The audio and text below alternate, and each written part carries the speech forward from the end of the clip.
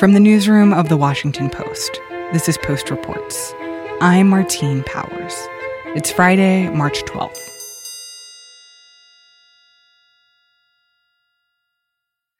So I think that we all have a memory from a year ago of the moment when we realized that everything was going to change because of the coronavirus. I know I have that moment, like a distinct time and place when I was like, oh wow, things are going to be different. And I feel like a lot of other people have that moment too. Yeah, I mean, I remember when I was hearing about the bars closing in New York.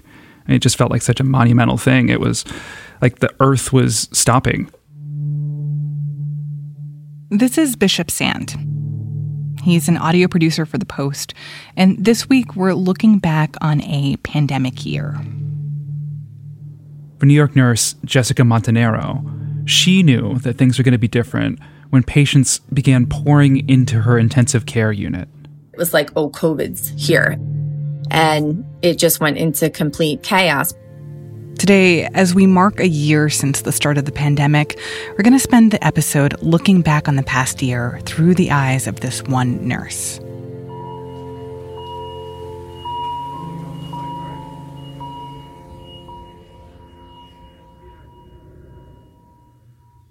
So who is Jessica, and what was her day-to-day life like in her ICU before COVID? Jessica is 41 years old. She's been a nurse for almost 2 whole decades. And she works in this big ICU. It's 24 beds at Mount Sinai Hospital in Morningside Heights, in Manhattan. We're right across the street from Columbia University, so you can imagine, the things that we've seen. On any given day, she could get a patient bursting into her ICU without hardly any warning. Like this one time, she had to help set up a room for a patient who had a tear in his esophagus. Those tend to bleed very profusely, very fast. Doctors and nurses clambering all around him. She helps coordinate that. There had to be like 15 people in the room. All while, and just a warning, this is a little graphic, this patient is projectile vomiting blood. As we're trying to also place an artificial airway, I almost do better in those situations. Oh my gosh. This sounds so intense. I mean, she sounds like someone who just sees intense stuff every day as part of her day-to-day job. Yeah, I know. I mean, she even describes herself as an adrenaline junkie. I feel like you have to be an adrenaline junkie to do a job like that. It's like your brain has to work in a kind of different way to be able to face all these different situations every day. Yeah, definitely. But she also gets a lot of satisfaction from it. Pre-COVID, I would say that we had a lot of joy in fixing people, right? Like we're trauma ICU kids that have come in, run over by trains or hit by buses or shot and stabbed in the heart. And they come back walking and like hugging you.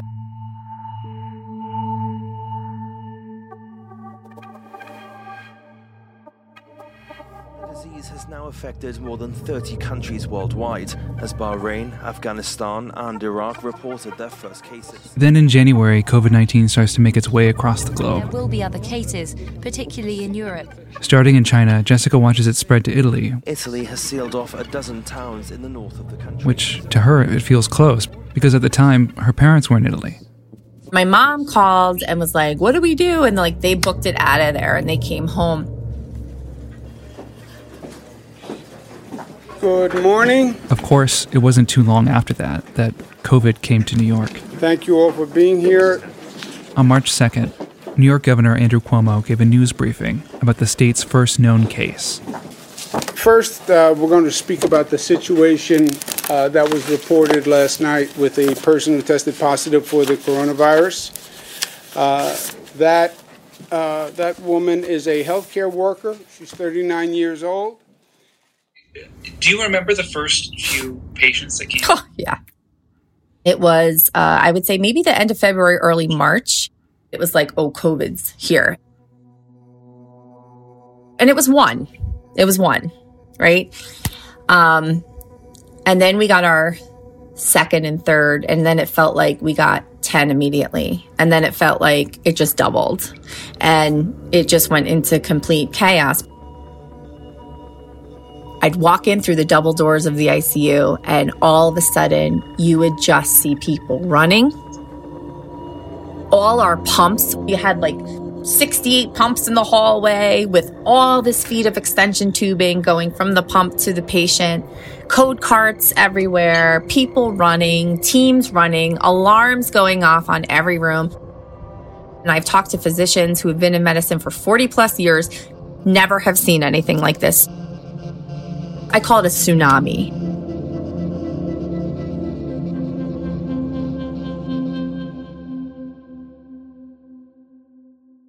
During a good 2-month period, there was, I would say, a medical code, which usually means that someone's heart has stopped, or an emergency called a rapid response being called every 30 to 40 minutes in my 12-hour shift.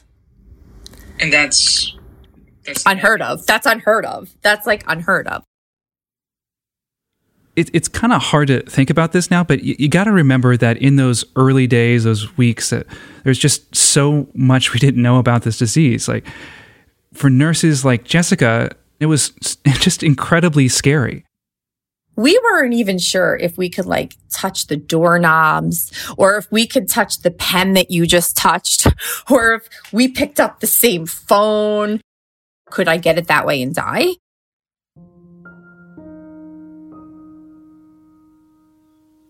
And you know what strikes me about that is that it just must have been so scary to both be responsible for these patients and frankly not really knowing how to treat them, but also being scared of the patients and being scared that by touching them or getting close to them that you might get sick too. Yeah, and like to add to all of this, there's this extra uncertainty, the extra confusion, because the disease just wasn't predictable. It would hit people in seemingly random ways. Like there's this one patient she remembers, this man in his 60s. And he came in and he was awake. He was alert. He was talking to me. That was the first COVID that I can remember coming in awake, alert, and talking to me. And I remember he had just come back from Florida, and I knew that because I asked him where he was because he was like super tan. You know, in my mind, what COVID was doing and the types of patients that it was ravaging just didn't fit. He didn't fit the mold. I left, gave him a thumbs up through the door, and I left, and I came back 2 days later and he was like half dead. Yeah, he was on a ventilator. He was on like a ton of drips. He was, you know, they were pulling out all the stops. I remember also at that point going, oh my God, is this what COVID does? Like I've seen that level of sickness, but over the course of a period of time, right? You don't see it in 2 days. And in terms of what Jessica was scared of, I mean, did she end up getting sick at all, or did anyone in her family end up getting sick? Yeah, her husband Paul got it from a family friend. He was full on body aches, couldn't get out of bed. His skin hurt. He felt like putting on and taking off a shirt was painful.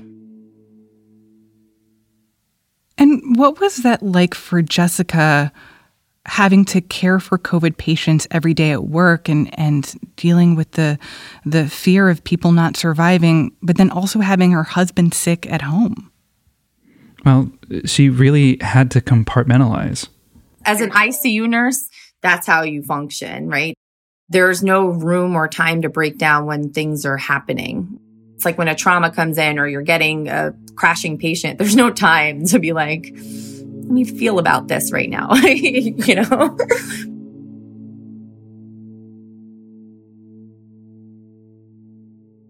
Thank you for being here today.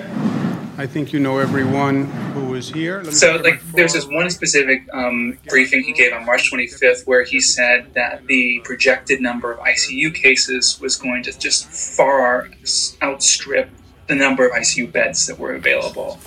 Right now, what we're looking at is about 140,000 cases coming into the hospitals.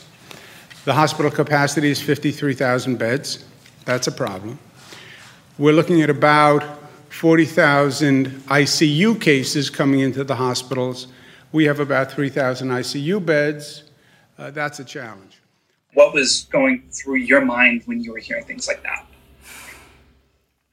We were just going through it. He was saying it and we were like, yep, happening. You know what I mean? Like, yes, it's happening. It's there. We're there. Right. So this was it was more about, the turnover. Like die, come in. Someone dies, comes in. Or where do we put them now? Because we need room for someone else. And so we were just busting at the seams.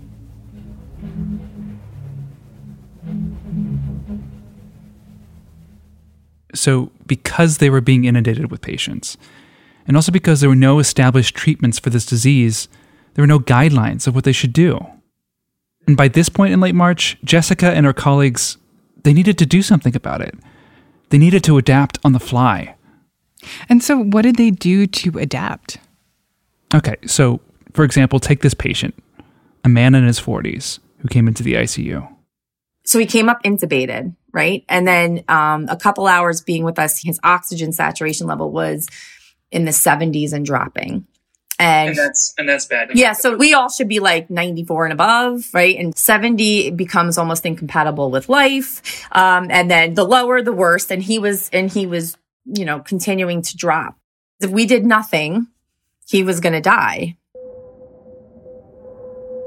Now, it wasn't as commonly practiced before COVID, but it's actually easier for patients to flip over on their stomachs to breathe. They call it prone position. Coincidentally, Jessica was working on a paper about this before the pandemic.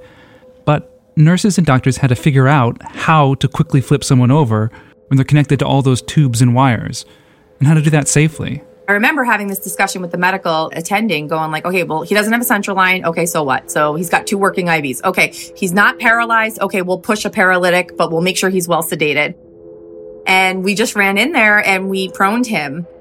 And he was successfully extubated and survived COVID. Not the case for many of our patients, we know, but he was one of them.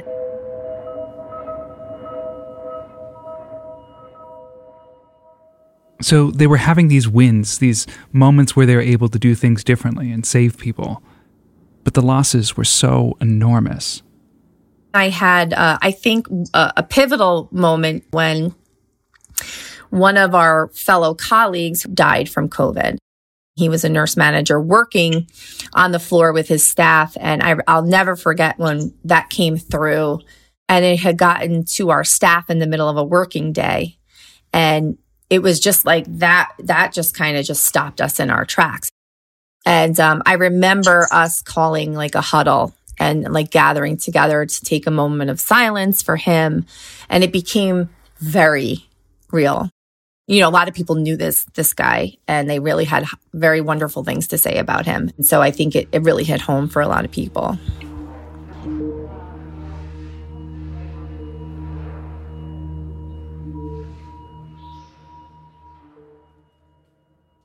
And then New York State suspended all hospital visitors, except the immediate family of patients who were about to die. Jessica thought these policies were painful. They were horrible. Yeah. I remember this 19-year-old girl, she had COVID. She had never been in the hospital before. And she just wanted her mom. And I remember going into her room and saying to her, my daughter's just about your age. I said, so I'm going to be your mom. I'm going to be your mom today. She wound up getting out of our ICU, thank God. She did well. But we really became the surrogate mothers, brothers, sisters, friends for these patients in the absence of their families. I read about something that some nurses are feeling. It's called moral injury. What is that? It's when people are involved in traumatic situations that go against deeply held moral beliefs. Have you felt something like that? Oh my God, yeah. Of course. With every death, knowing that there was a wife, a husband, a child, somebody who couldn't come in, or be with that person, or got 5 minutes to look through the glass and then was told they had to leave, or the situation of asking of family members to decide which child was going to get to come upstairs. Hearing all this, it really just strikes me like how traumatic this must have been for Jessica and for other people in her position who had to watch as these families weren't able to say goodbye and weren't able to be there for each other in this incredible, horrible time. So I'm wondering, how did all of this affect her? Like, how did it feel to her? Well, this adrenaline junkie just kind of went numb. You know, coming home and having to sit in my car for a half an hour because the drive home to Westchester wasn't long enough to decompress. Sitting in my car just stunned, just trying to get myself together so I could walk through the front door. Completely sleeping for the 2 days that I was off or being on the couch. And I've never watched Netflix before COVID. You're not going to believe that. No one has ever seen me lay on the couch in this house. And lay on the couch for 8 + 9 hours was like, mom's dying. You know what I mean? Like there was like, I'd have to be dead to like do that.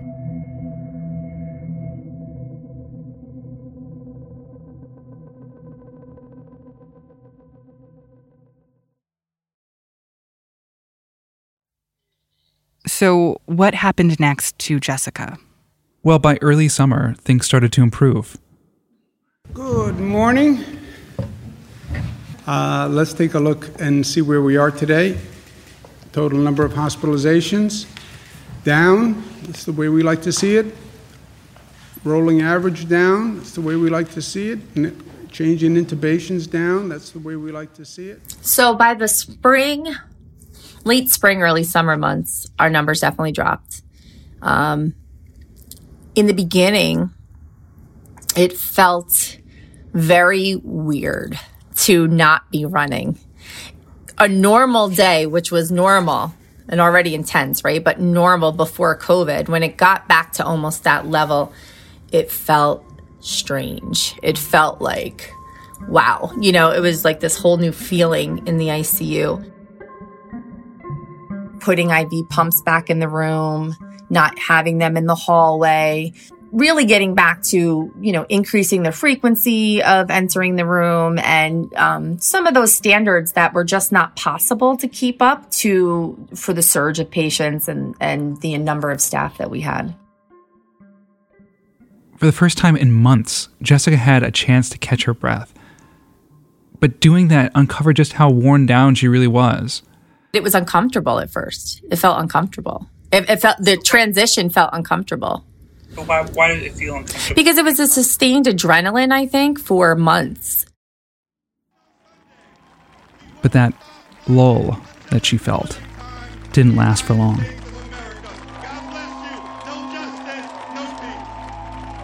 June 4th, George Floyd's brother, Terrence Floyd, spoke in Brooklyn to thousands of people. Like there were marches through the streets. Did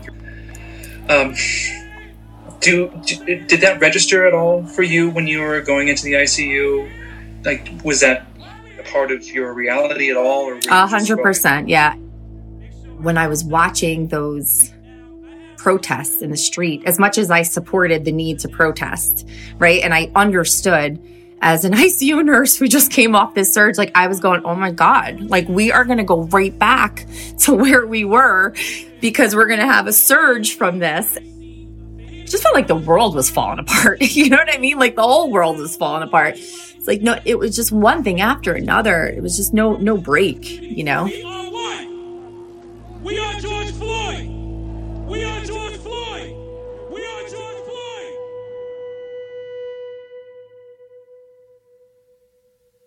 You know, I remember feeling that way too, of seeing the protests and being in some ways really heartened by the size of the protests, but also being terrified that it was going to result in another surge or in a real spread in COVID. Did that end up happening? No, and thankfully. We now know that these protests, they didn't cause any kind of surge in the COVID-19 cases. So what happened next for Jessica? Well, after months of dealing with death in the hospital, Jessica was forced to confront it at home. It started one morning in October when her father was making coffee for her mother. He was done making the coffee and my mom found him sitting at the kitchen table and said, like, what's the matter? You look somber. And that's when he said, you know, I'm disgusted with this virus. I'm disgusted with politics. And my mom said, okay, well, let's listen to a podcast. And so they actually listened to an interview by Brené Brown and Bishop Curry. I have to admit, I'm just grateful to be alive. And one of the parts, he said, if I dropped dead tomorrow, I'd have nothing to complain about. You know, I really wouldn't. I've been blessed. And my dad turned to my mom and said, you know, I feel like that. I feel like if I were to die tomorrow, my life was really blessed, Linda. He got up to change his shirt, and 15 minutes later, he collapsed.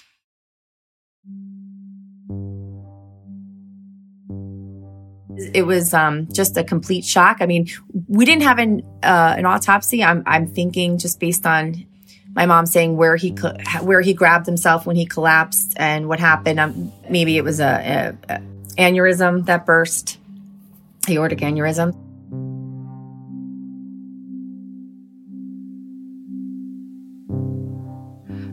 I just can't imagine what it must have been like for Jessica in this moment, having been surrounded by death for months and months, and then having this happen in her family, losing her dad like this all of a sudden. I mean, how did she react to this? Well, she reacted to it like it was a problem to be solved. I went right into like nurse mode, right? Okay, finances and figure things out and get all that stuff done. That I think by the third week, I just crashed. So I did. I took time off and, had to go back. I went back with a little different perspective. The first day I went back to work, a patient died like within an hour and I couldn't go in the room. It was just too hard for me. I was always the nurse with an intact family, and crazy as they might be, we were all together, and so I understand that grief, and we're not over. I mean, my mother's grieving terribly, and our whole family has changed. I think I'm numb.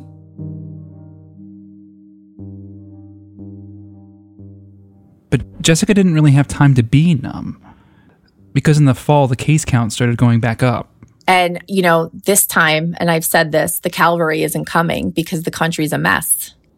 But then she started seeing glimmers of hope, like things might be changing. CNN projects Joseph R. Biden Jr. is elected the 46th president of the United States. It was really hard to be under Trump as a healthcare worker because we were seeing death, and our leader was telling people to not wear a mask and that this was going to go away and to drink bleach.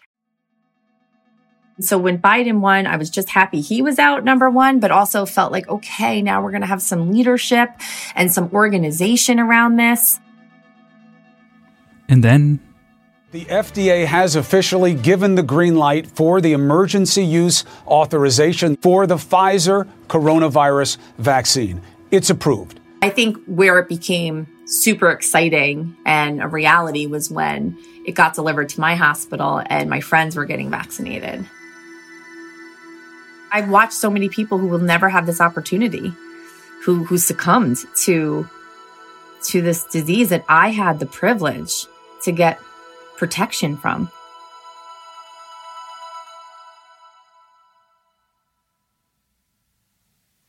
The thing that I think is so weird about coming up on this 1-year anniversary of the pandemic here in the U.S.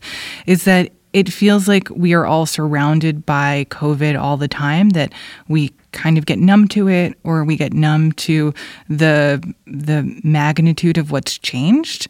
But hearing Jessica's story, it really makes it clear, like, how traumatic this has been for everybody, but particularly for the people who have been dealing with this as part of their jobs day in and day out, every day for the past year.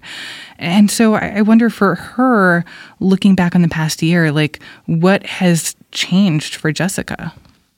Yeah, I mean, it has been traumatic. It's been traumatic for everybody. And I think that when you face something like that, it just changes how you approach everything. How do you even start to think about going forward? Like, if there's even another there's talk of another surge coming because of the UK variant, South Africa. I don't know. I don't have that answer, to be honest with you. I think that there will be nurses that won't go forward because they can't. I know several nurses who quit ICU because of this. I always considered myself to be someone that's really strong. And I'm like, some days I'm like, I don't even know how I'm going to do this today. Do you still want to be a nurse? Yes. I do.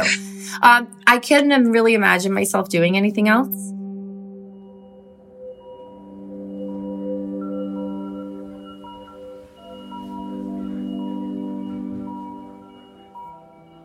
And so she keeps going. Jessica now volunteers some of her time at the hospital to vaccinate members of the public. We wanted to see the joy in the light at the end of the tunnel. And a few weeks ago, Jessica was able to give the vaccine to a very special patient, In there? her own mother. Okay. Are you pregnant? You better not be. Because I am not having any more siblings. Do you have any immunocompromising conditions other than, being crazy? No, I'm kidding. Just joking. No, I'm fine. And how did it feel in that moment to vaccinate her? It was emotional, and we didn't want to really bring up my dad, but I knew how important this was to her. She's been grieving, like we all have. All right, so how did you do with your first I was dose? fine, no reaction. Okay. And are you nervous? Yeah, I'm nervous, but I also I feel like this is a climax of a big, long ordeal. How do you feel about getting your dose from me? I get to jab you. You know what? I'm not supposed to cry, so I won't cry, but I cannot believe it. It's been up. There she goes. Done. Wonderful. Perfect. Wonderful, wonderful, wonderful. It's something I'm never going to forget. You're the one. It's like amazing to me that this has been so scary, and then my daughter gives me my shots to make me feel immune from it.